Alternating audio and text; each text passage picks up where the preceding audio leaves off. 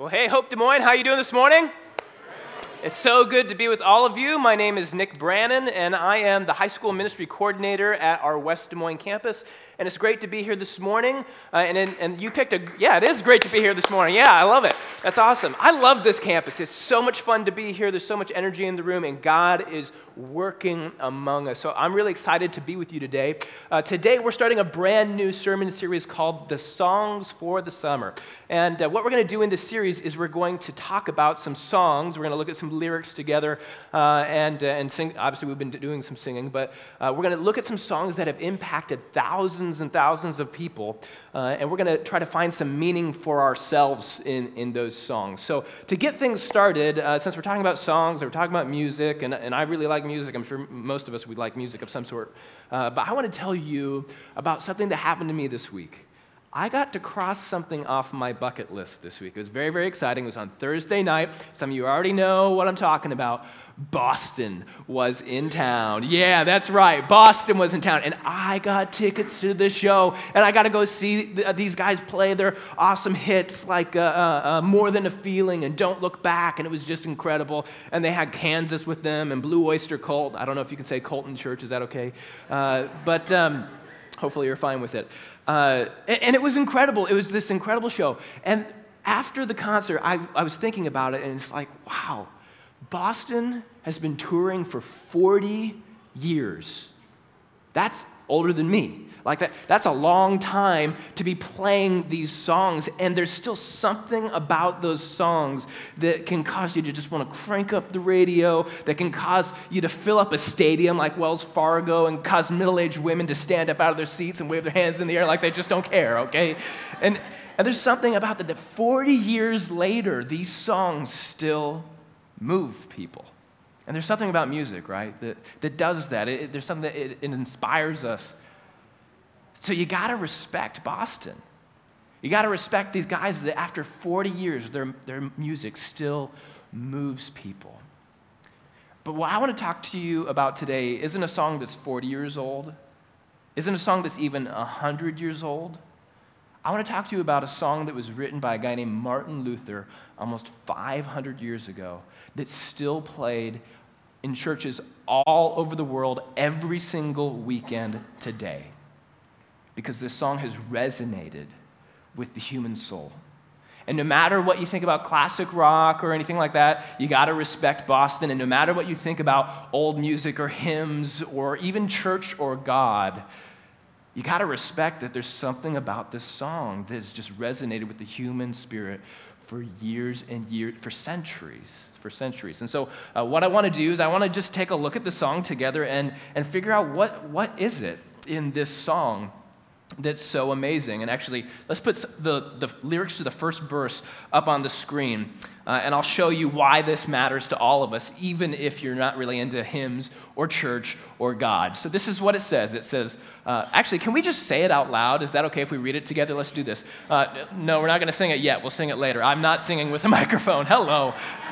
Okay, we're just going to read the words. Okay, here we go. So it says, "A mighty fortress is our God, a bulwark never failing, our helper he amid the flood of mortal ills prevailing." Good writing.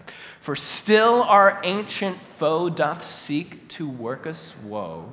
His craft and power are great, and armed with cruel hate, on earth is not his equal." That was written by Martin Luther, the guy we take our name from as a church in 1529. That was a long time ago. And the reason why this song has resonated for so many years is the word in that third line, ancient foe. Every single one of us have encountered pain, have encountered evil, have encountered the darkness that exists in this world. When you look around the world and you look at your relationships or you look at the news, it's not hard to see that sometimes it feels like the world is falling apart. Sometimes there's things that aren't the way that they should be. There's this ancient foe, and you can call it the devil, you can call it death, you can call it cancer, you can call it whatever you might want to call it. But there's something in this world that's just not right. And it's the thing that causes our heart to want something more. And that's what this song grapples with. And that's why this song has resonated for so many years. And if you want to just kind of get the basic translation, okay, Nick, that's some really old English. I'm not really sure what that even means. Essentially, what Martin Luther is saying is we have this ancient foe on earth is not as equal. There's a big bad wolf in this world, okay? And the question is, where do you go when your world's falling apart? You guys remember the story, The Three Little Pigs? You remember it? You remember how the story goes? So if you don't remember, I'll just give you a little reminder. So there's three little pigs, and they're going to build their house because they don't want to become bacon for the big bad wolf, okay? So they're going to build their house, and one builds a straw house because that'll be fine, and then the pig can play. And the other says, well, I'm going to build a little stronger house. I'll build it out of sticks, and that'll be just fine. And the other one's like, guys, you guys aren't working hard enough. You need to build it out of bricks. Otherwise, you're not going to be safe, okay? So build it out of bricks. And so they build their three houses, and then the big bad wolf comes. So call it cancer, call it sin, call it death, whatever you want to call it. So the big bad wolf comes to the straw house, and he knocks on the door, and what does he say? Do you remember? Little pig, let me come in. And you know what the pig says? Not by the hair of my... Yeah, that's right. So that's what he says. And so he says, I'll huff and I'll puff and I'll...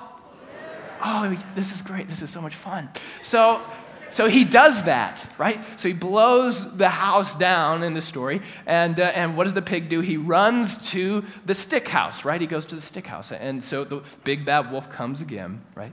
And the big bad wolf says, yep, little pig, let me come in. He says, not by the hair of my chin, and I'll huff and I'll puff and I'll blow your house in. And he blows the sticks down, and the pigs run, and they run to the brick house, and of course they're safe in the brick house because there's no way that a wolf can blow down a brick house because it's a mighty fortress, right? Hey, you see the connection? So that's what happens.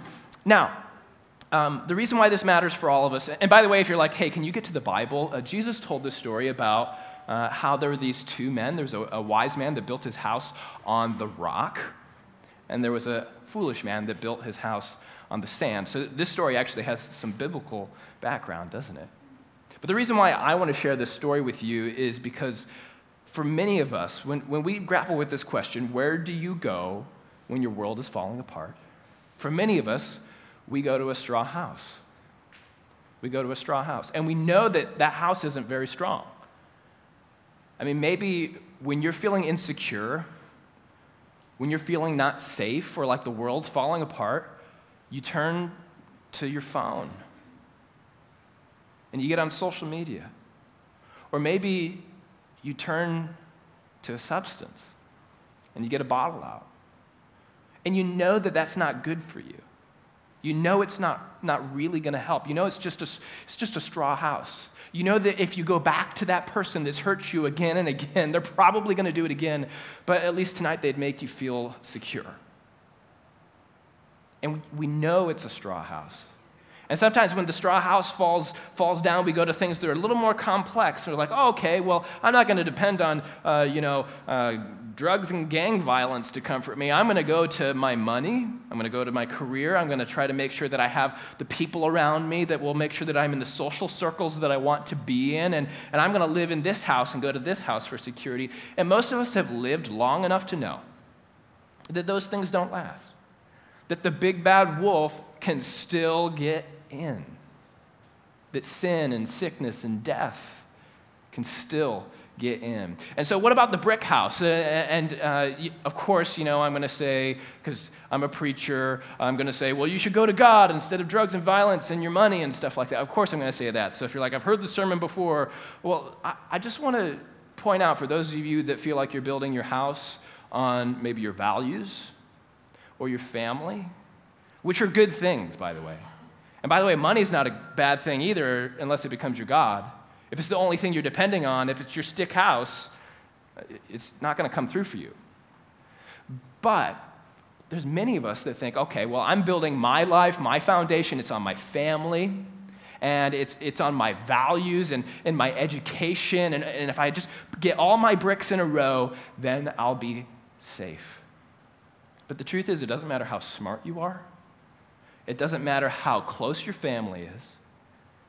They can't save you from death, can they? The big bad wolf can get into that house. And those are good things, but there's an enemy that's bigger than that. And where will you go when your world starts to fall apart?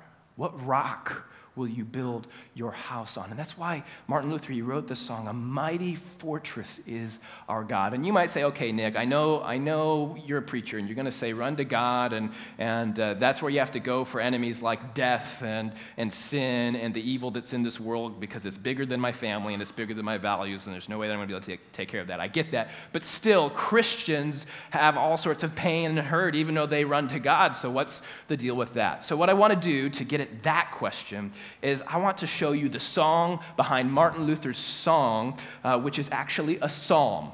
Okay, did that make sense? So it's a song behind the song, which is a psalm. And what's a psalm? A psalm is a song, so it's just like a Bible word for a song, and it's in the Bible. So if you have a Bible, you can open up, it's like right in the middle, it's in the book of Psalms, and it's Psalm 46. Martin Luther was inspired by this scripture.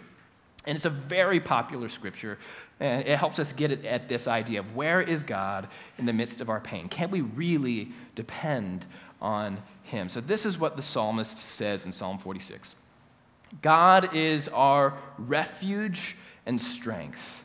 Everyone say this next word. Always ready to help in times of trouble. Do you believe that? Do you believe that God is always ready to help in times of trouble? Sometimes, if I'm honest with you, it's hard for me to believe. It's so much easier for me to run to my straw house or my stick house and to depend on it. If I can just manage how people think of me, if I can just get a little more money, if I can just figure this out, then I'll be okay. And it's easy for me personally to forget that God is always ready to help in times of trouble. Always.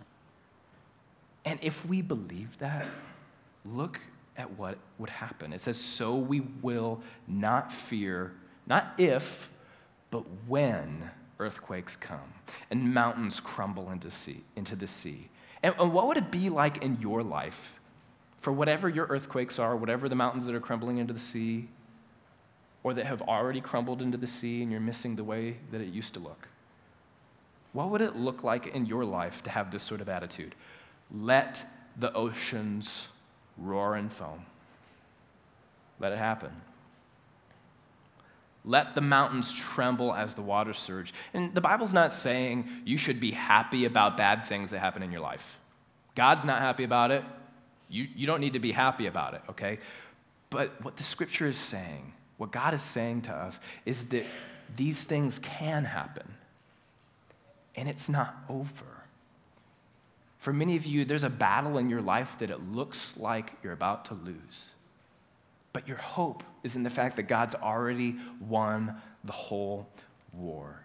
Skip down to verse 10. This is a really popular verse. Some people like tattoo it on their body or put it on their social media or like write it in a little thing and put it in their car. There's people are just eat this verse up. Super popular. This is, if you've never heard this before, I'd really recommend maybe memorizing this or just kind of meditating on this. This is a really good one.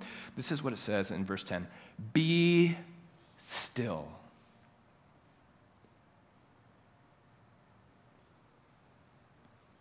Just helping you practice. Okay, so be still. Isn't it so hard to be still? It's so difficult to be still because there's so much going on. There's so many pressures and expectations. Time seems to go faster and faster every year. Things seem to get harder and harder every year that you live. It's so hard to be still. And because of that, it's so hard to have peace, even if you can play the game really well. And some of you, you figured out how to play the game really well. You figured out how to build your brick home. Some of you, you're like, it's been tough to figure out how to play the game really well, and I feel like I keep going to straw homes or stick homes. But either way, until you think you're safe, until you think that God has you, it's so tough to be still. And that's why he says to be still. And actually, this is God speaking in the psalm. He's commanding, be still and know that I am God. You do not have to be God. You do not have to control everything in your life because you can't. You can't do it. Don't try. If you try to control everything, you're going to end up a sad person. You're going to end up a busy person. You're going to end up an anxious person. God cares too much about you and about your soul for you to not take time to be still. Think about this. God created the human being to have 8 hours of sleep every single day. There's 24 hours in a day. Therefore, God created you and me to do nothing but be still for 1/3 of your entire life. Be still and know that I am God. And then it says, I will be honored by every nation. In other words, it might not be happening from every nation right now, but it will happen. I've won this war. It will happen. I will be honored throughout the world. Let the Lord of heaven's armies, or the Lord of heaven's armies is here among us, the psalm says. The God of Israel is our fortress, which is where Martin Luther got the name. A mighty fortress is our God. And so to kind of just to sum everything up, if I was going to just put this into one little sentence so that we can remember this, this is what I would want you to remember. It's that God is not shaken just because the world's falling apart. If the world is falling apart around you, that says nothing about the stability and the might of God as our fortress. That says nothing about that. Just because the world is shaky doesn't mean that God is shaky. He's steady. He's a steady Eddie, whatever that means, right? Like God is steady.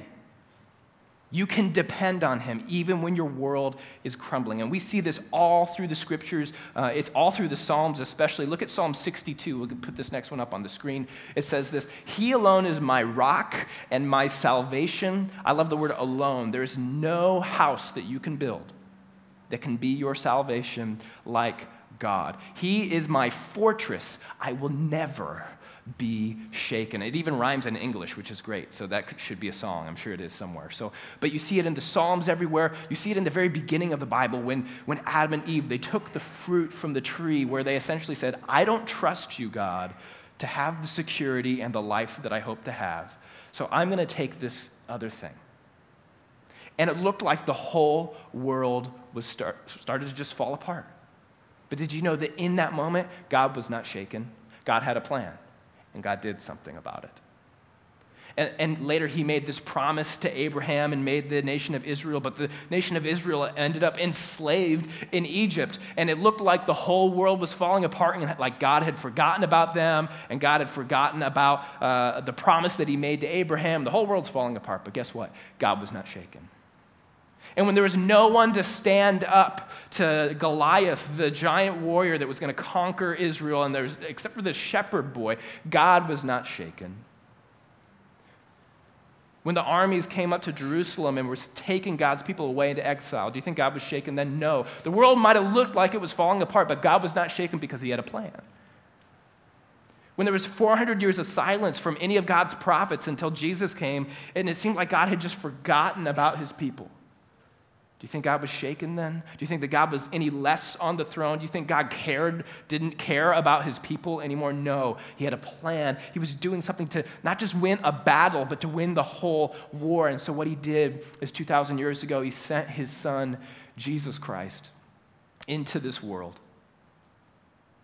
And he lived this perfect life, and he had these disciples, and these disciples followed him because he taught all these amazing things and did all these miraculous signs to show that the kingdom of God, that God's rule, that God's power was among us. And then there was a night where he was betrayed. And some religious leaders and some governmental leaders that were threatened by this movement that Jesus has started, they took Jesus and they beat him up really bad. Really, really bad. And they took his body and they nailed it to a piece of wood and they hung him there until he died. And can you think about that from the perspective of the disciples? It looked like their whole world, their master, their teacher, their Lord, their Savior, was just being killed. Their whole world was falling apart. But God was not shaken, because that was Friday. And on Sunday, his tomb was empty, because the Spirit of our God had raised Jesus from the dead, and the earth was shaken, death was shaken, and there is no longer a victory, a sting for death and for sin and for the evil that's in this world, because Jesus conquered it. Jesus is our Savior. Jesus is our rock. Jesus is our fortress. Our God is a mighty fortress. And just because the world is falling apart around us doesn't mean that we do not have a safe haven, that we do not have a mighty fortress that's stronger than our straw, stronger than our sticks, stronger than our bricks. A mighty fortress is our God. And I wonder, do you believe that? I mean, are you capable of resting in the fact that God is bigger than your death? That's really hard for me. I'm just going to be really honest with you. I'm a control freak. I like to control things. I like to be in charge. It's hard for me to be still and know that he's God, not me. Some of you are elbowing each other. Okay, so that's awesome. I'm not alone. It's so tough to be still. In fact, your soul won't be still until you believe that you're safe. Your soul won't be still until you believe that you can rest in the arms of God, that he will win whatever war it is that you're fighting, even if the battle seems to be getting you right now. It takes faith, right? To believe you're safe. Ooh, that rhymes. That's good preaching right there. So it takes faith to believe that you're safe in God's arms. So my question for you, my challenge for you, my encouragement for us as a community is, what would it take to just express trust, to express the fact, or that we believe the fact that God is bigger than our battles? This is how Martin Luther put it in the second verse of his famous song, and I think it just sort of sums everything up. It says, "Did we in our own strength confide? Our straw houses, our stick houses, our brick houses, our striving," and some of you feel the striving. Life is like just white knuckling for you, just holding on for dear life. Our striving would be losing. We're not the right man on our side, the man of God's own choosing. Dost ask who that may be, Christ Jesus, it is he, Lord Sabaoth, which by the way means rest, peace. That's his name. From age to age, the same, no matter what happens in those ages. He's steady. And he must win the battle. On the night that he was betrayed, the world looked like it was falling apart. It looked like that there was no more hope. But before the darkness settled in, Jesus gave his disciples something that we cling to as well. We can come to this altar that he gave us. It was on that night that he took bread. And he broke the bread and he gave it to his disciples and said, "This is my body, this given for you. Eat this in remembrance of me."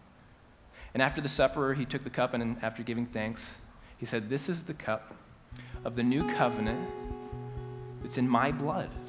And it's poured out for you, it's poured out for all, for the forgiveness of sins. As often as you drink of it, remember me." Would you stand together? We're going to pray a prayer before we receive the Lord's Supper. Before we come to the altar. Before we express this faith, this trust that God through Jesus has saved us, that God through Jesus' death and resurrection has a victory over every battle that we fight. So let's pray this prayer together as Jesus taught his disciples to pray. Our Father, who art in heaven, hallowed be thy name. Thy kingdom come, thy will be done, on earth as it is in heaven. Give us this day our daily bread, and forgive us our trespasses, as we forgive those who trespass against us. And lead us not into temptation, but deliver us from evil. For thine is the kingdom, and the power, and the glory forever and ever. Our God is a mighty fortress. And when you come to this table in faith, his love and salvation is for you. It's for you. Amen.